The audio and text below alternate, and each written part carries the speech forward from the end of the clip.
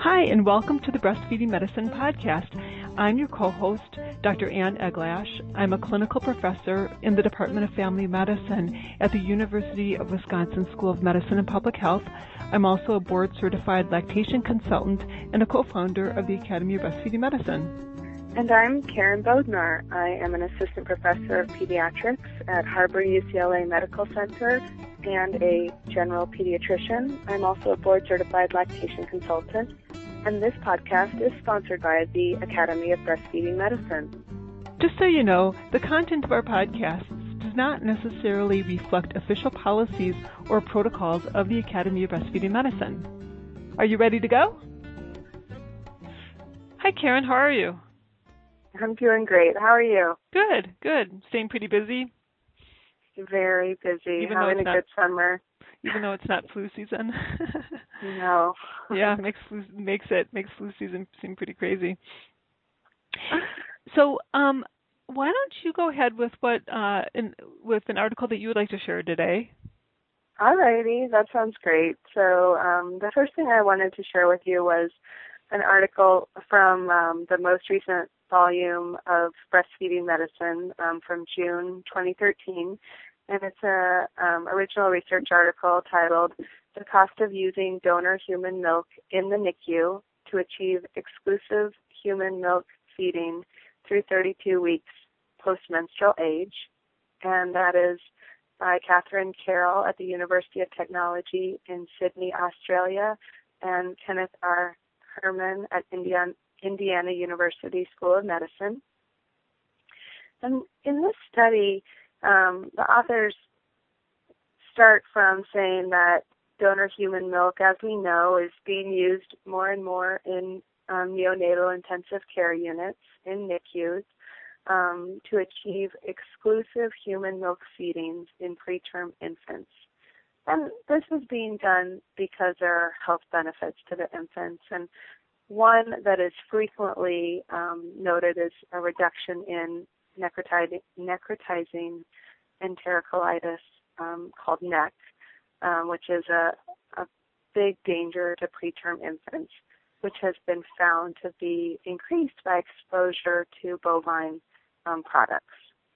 So the trend is to try to feed preterm infants exclusively human milk. The aim of this study is to determine the cost of donor human milk to achieve exclusive human milk feeding for very preterm infants, with the hypothesis that the cost of donor human milk per infant is modulated by the availability of mother's own milk. So babies who have some milk coming from their mothers will have less need for donor milk, and thus there will be less expense associated with that. For this study, it included preterm infants who were less than 33 weeks gestational age or who had a low birth weight of less than 1,500 grams, and it was a retrospective chart review for a one-year period. The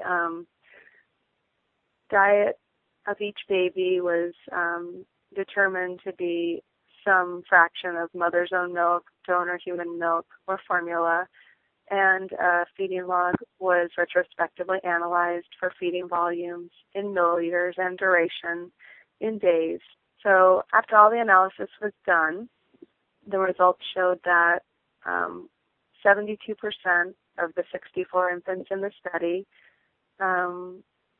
were, sorry, I'm going to start that paragraph again.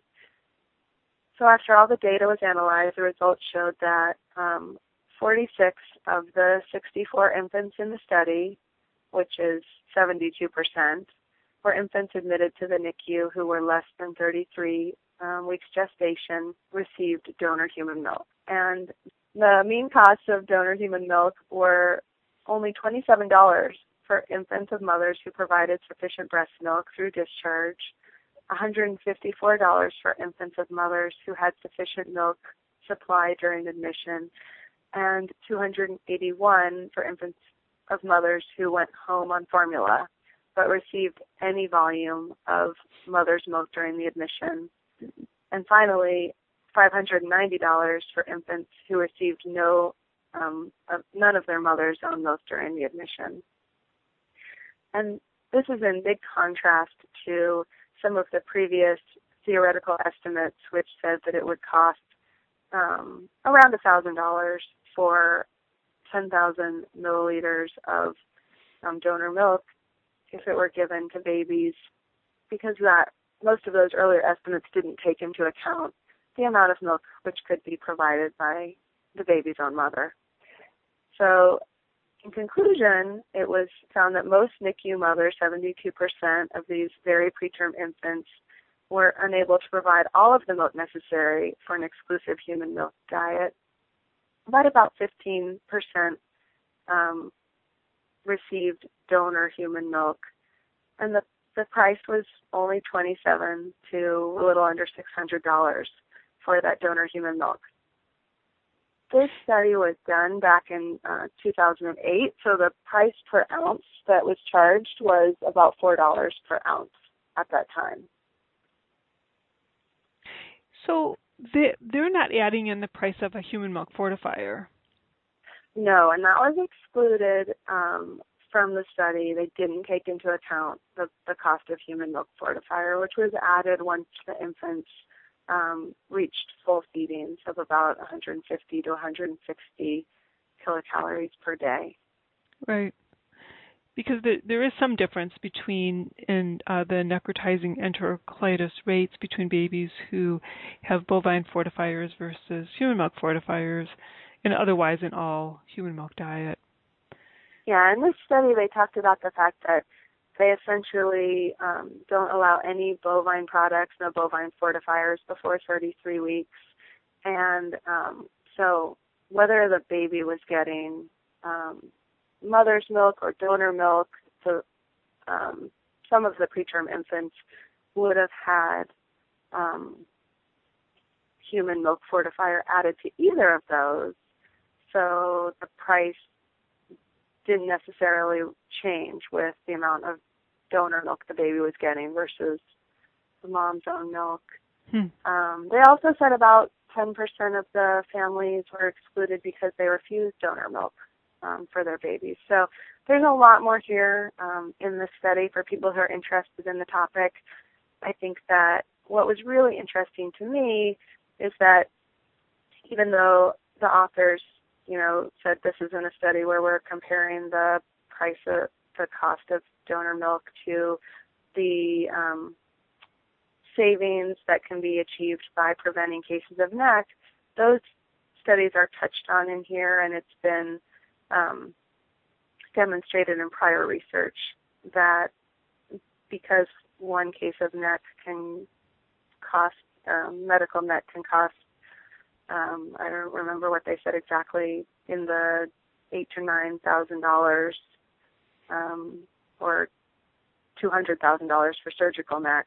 It can be, not only is it, of course, worth it for the health of the baby, but financially it totally makes sense for the hospital, even if they're not getting reimbursed for the donor milk.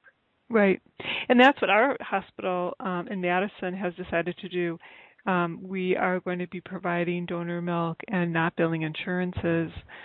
And we're just starting with our pilot program where we'll use donor milk for babies who don't have sufficient mother's milk until 1,500 grams, and then start using formula. But I think there's going to be a lot of pressure by families to continue using the donor milk after 1,500 grams. And this doesn't take into account, the cost of other illnesses that are associated with artificial feeding, like length of stay and retinopathy of prematurity, and chronic lung disease. So there's just tons of evidence, and there's just not enough evidence about the prevention of those diseases using donor milk. But there's plenty of evidence with mother's own milk. Yeah, I think it's really interesting to see how donor milk is becoming the standard of care when mom's own milk isn't available for these really, really preterm infants. And also I think that in my experience working with families, it really does it's another way to emphasize to the families how important breast milk is, to say, we're going to support you to produce milk, but if you can't produce enough, then we recommend donor milk. It lets them know that there really is a benefit to not giving the babies formula. Right. Yep, it becomes a medicine too. Yeah, so even if they don't plan on breastfeeding when the baby leaves, they can hopefully put the energy into providing mother's milk during the time that the baby is so premature or very sick.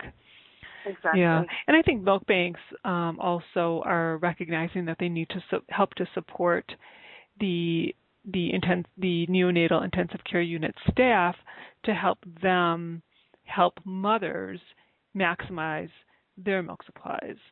And that's something. Oh, absolutely. Yeah. I was looking at the numbers where it said, for babies whose moms provide no milk, it costs almost $600, and for moms who have sufficient milk, the donor milk costs $27. And what I thought when I saw those numbers was, wow, that's $500 that you could use to support your lactation, hire a lactation consultant for the NICU, or money to provide pumps for the moms. That really is money well spent to get the mom's own milk for the baby. Right, that's a great point. Yeah, good. Okay. So I'm going to talk about the updated World Health Organization systematic review of the long-term effects of breastfeeding. It was just published in 2013. The lead authors are Bernardo Horta and Cesar Victora. They're both from Brazil, and they were also among the authors of the original review that was published in 2007. So the authors start out in their introduction explaining that the short-term benefits of breastfeeding are really well established. We know that in low and middle-income countries that breastfeeding does lower the risk of death from infectious diseases in the first couple of years of life. There's just no question about that. And we also know that breastfeeding can decrease a large proportion of the hospital admissions that occur due to diarrhea and lower respiratory infections, and that's even true, in countries like the United States. We also see less allergic illnesses in breastfed babies. But this review is looking at how breastfeeding impacts development of adult diseases, which is a much harder thing to be able to measure.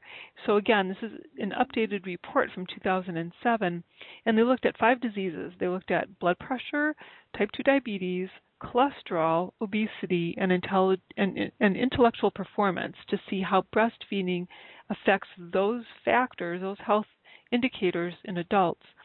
So again, this is a really high-level systematic review, so they look for as many articles as possible in many different languages that have investigated the relationship between breastfeeding and these specific diseases. And the authors follow certain strict quality criteria in terms of the articles that they include in their work and their analysis. So first I want to talk about overweight and obesity. The authors point out that it's always a good thing when you're looking at these sorts of relationships to have biologic plausibility for each of these issues, which in other words means, does it make biologic sense that breastfeeding could be associated with less obesity later in life? Well, there are biologic mechanisms that can explain the relationship between breastfeeding in infancy and obesity later. For example, there's actually several mechanisms, but one obvious one seems to be that breastfed babies take in less protein in the first year than formula-fed babies, and a higher protein intake in infancy has been independently associated with the development of obesity. In general, as a summary, they found that that longer exposure to breastfeeding does protect against obesity by reducing the risk by about 10%. So it's not as astounding of a difference as what they found in 2007, but they still felt that breastfeeding does reduce the risk of obesity. In terms of breastfeeding and blood pressure, the question is, how are these related?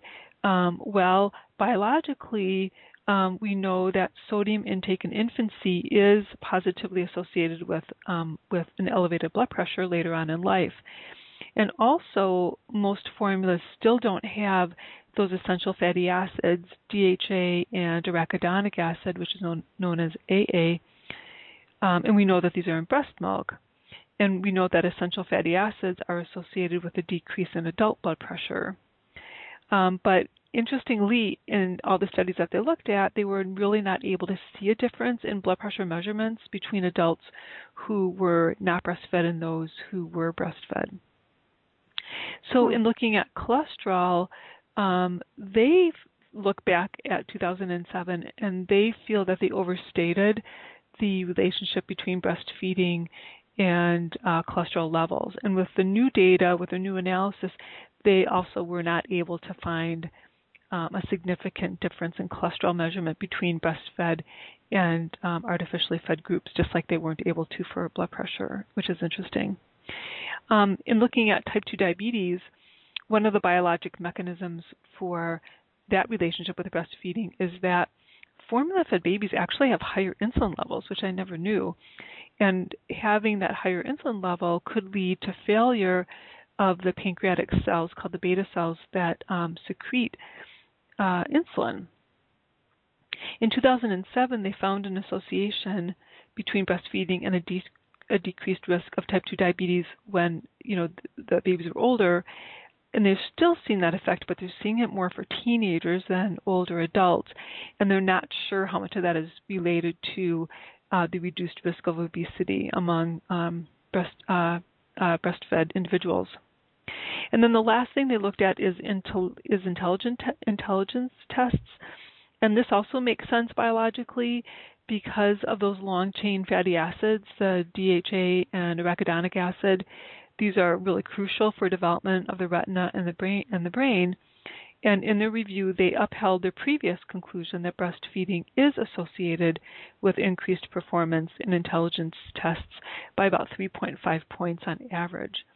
So they conclude that the benefits listed in this review are stronger for children and for teenagers, but it's harder to see these benefits in adults, like towards middle age and older adults. And they also spent a lot of time in this review trying to explain why this is such difficult data to mine, because there's so many confounding factors that occur. Unfortunately, I don't know if you're aware of this, but there was a lot of media attention given to this review, and many breastfeeding skeptics touted that breastfeeding does not make a difference based on this analysis. Unfortunately, they didn't read through all the other, the confounding factors and the explanation as to why collecting this data can be really hard. And so it became this issue that had to be defended by, La Leche League and other groups who tried to explain that, this data is limited. I mean, first of all, they're only talking about 5 illnesses. They're not talking about the long-term reduced risk of, breast cancer, ovarian cancer, endometrial cancer, the long-term health of adults who don't have NEC as a baby, or don't have cancer as a baby, or as a child, because we know that childhood, cancer rates are higher in artificially fed babies. And so, of course, if a child has cancer, the repercussions of, health as an adult after having childhood cancer is huge. So they don't address that as well. So I think this study is very important because it is so high level in terms of how they analyze evidence, but I think it's also very limiting as well. Yeah, it's really hard to weed out all of those confounding factors. And I think that it's really exciting that they can see that there is an association with obesity. And it blows my mind that they can go through all of this and find that association.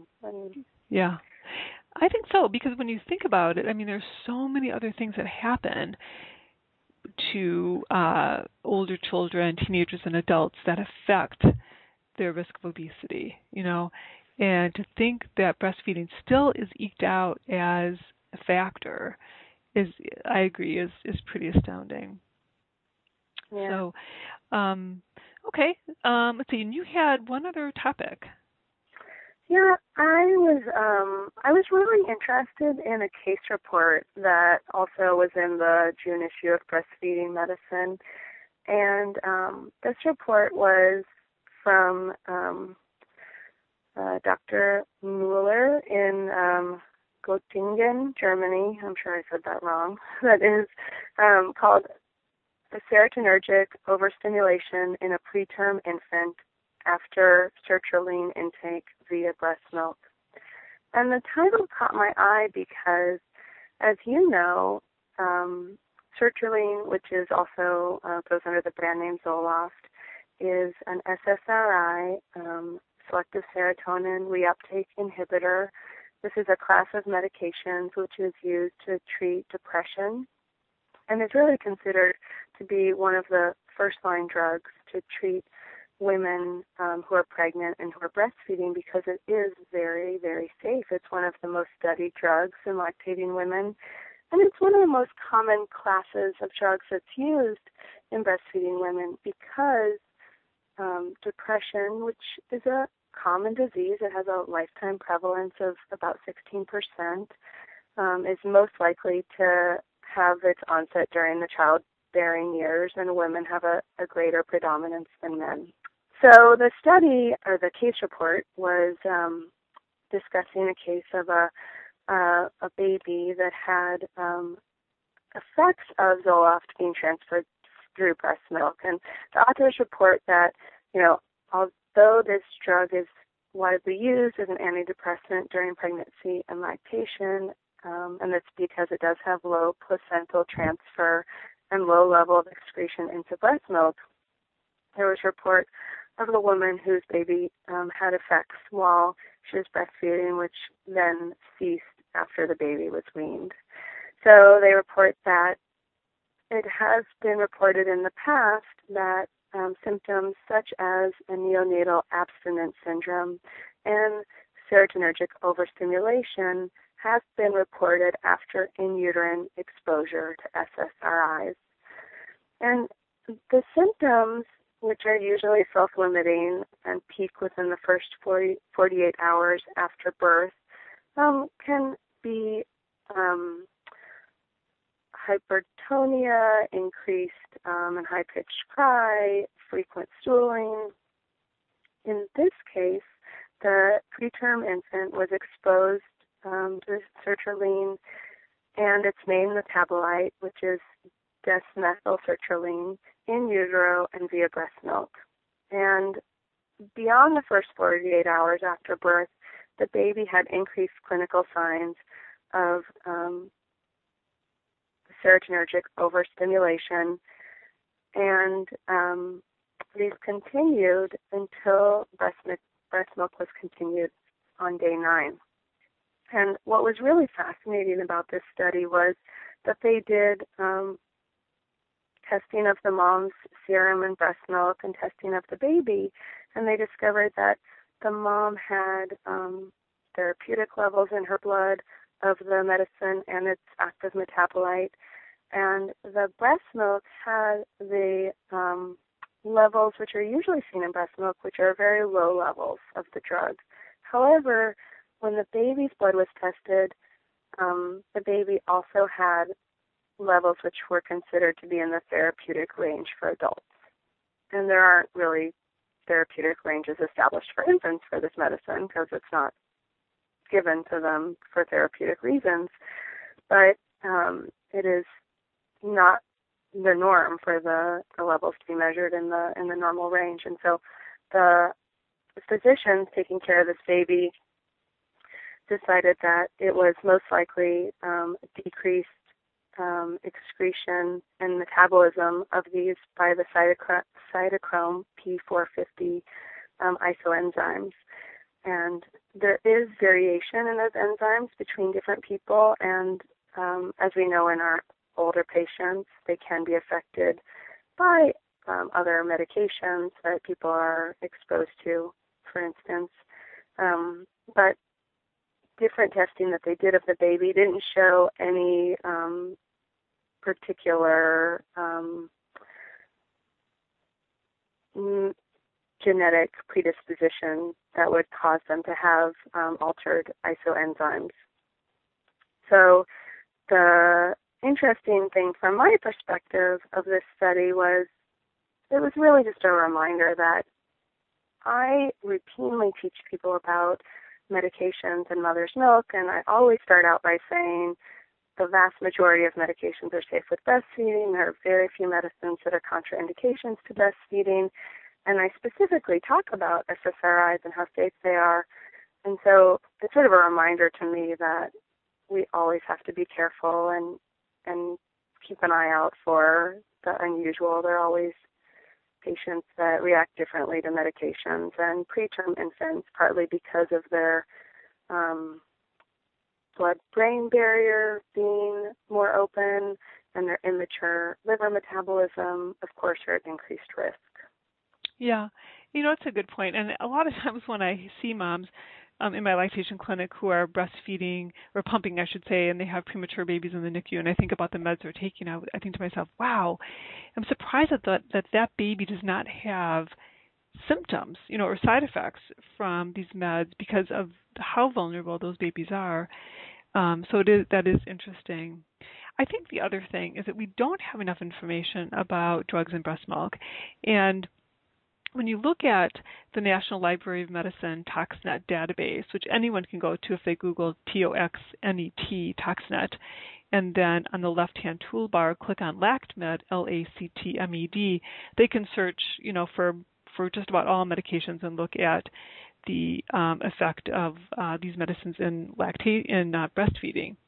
But when you look at the data, there are very few case reports, very little data. The studies are very small, and the problem is that we don't have a good tracking system. Like, we don't have a registry or a database, and I think that's something that really should be federally funded, because there are so many women taking all sorts of medications that nobody's keeping track of what's going on with them. Absolutely. Right. And I've talked to pharmacologists about this, and my understanding is that running these tests to look at drug levels is extremely expensive. So if we could figure out a way to do this inexpensively or just highly fund it, or require that this be looked at by drug companies. It seems like if breastfeeding is considered to be foundational, which it is, obviously it seems that there should be some responsibility by the drug companies to look at the effect in lactation, not to say, oh, don't take it, like the PDR. Yeah, I agree with you completely. So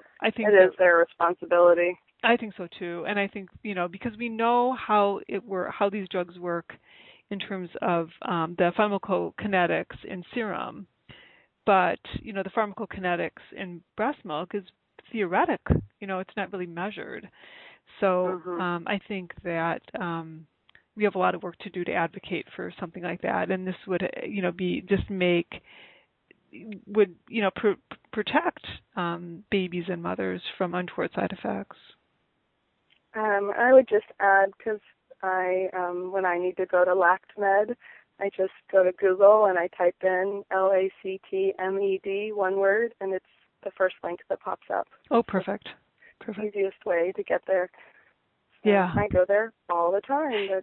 This was a reminder to me that it's always a risk versus the benefits, and reminding our patients and the physicians we work with that we just need to keep watching, and if there's any signs or symptoms, think about what's causing it, what's going on.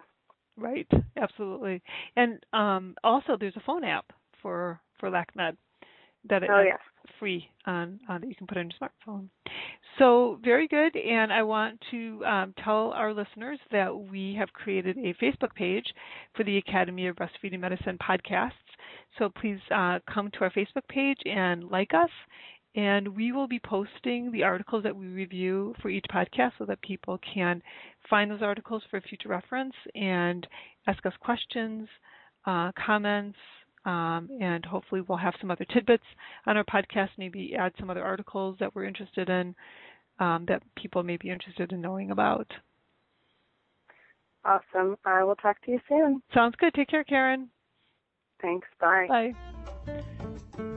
If you have any interest in the Academy of Breastfeeding Medicine or any questions or comments about this podcast, please email us at abm@b as in boy, f as in Frank, med.org.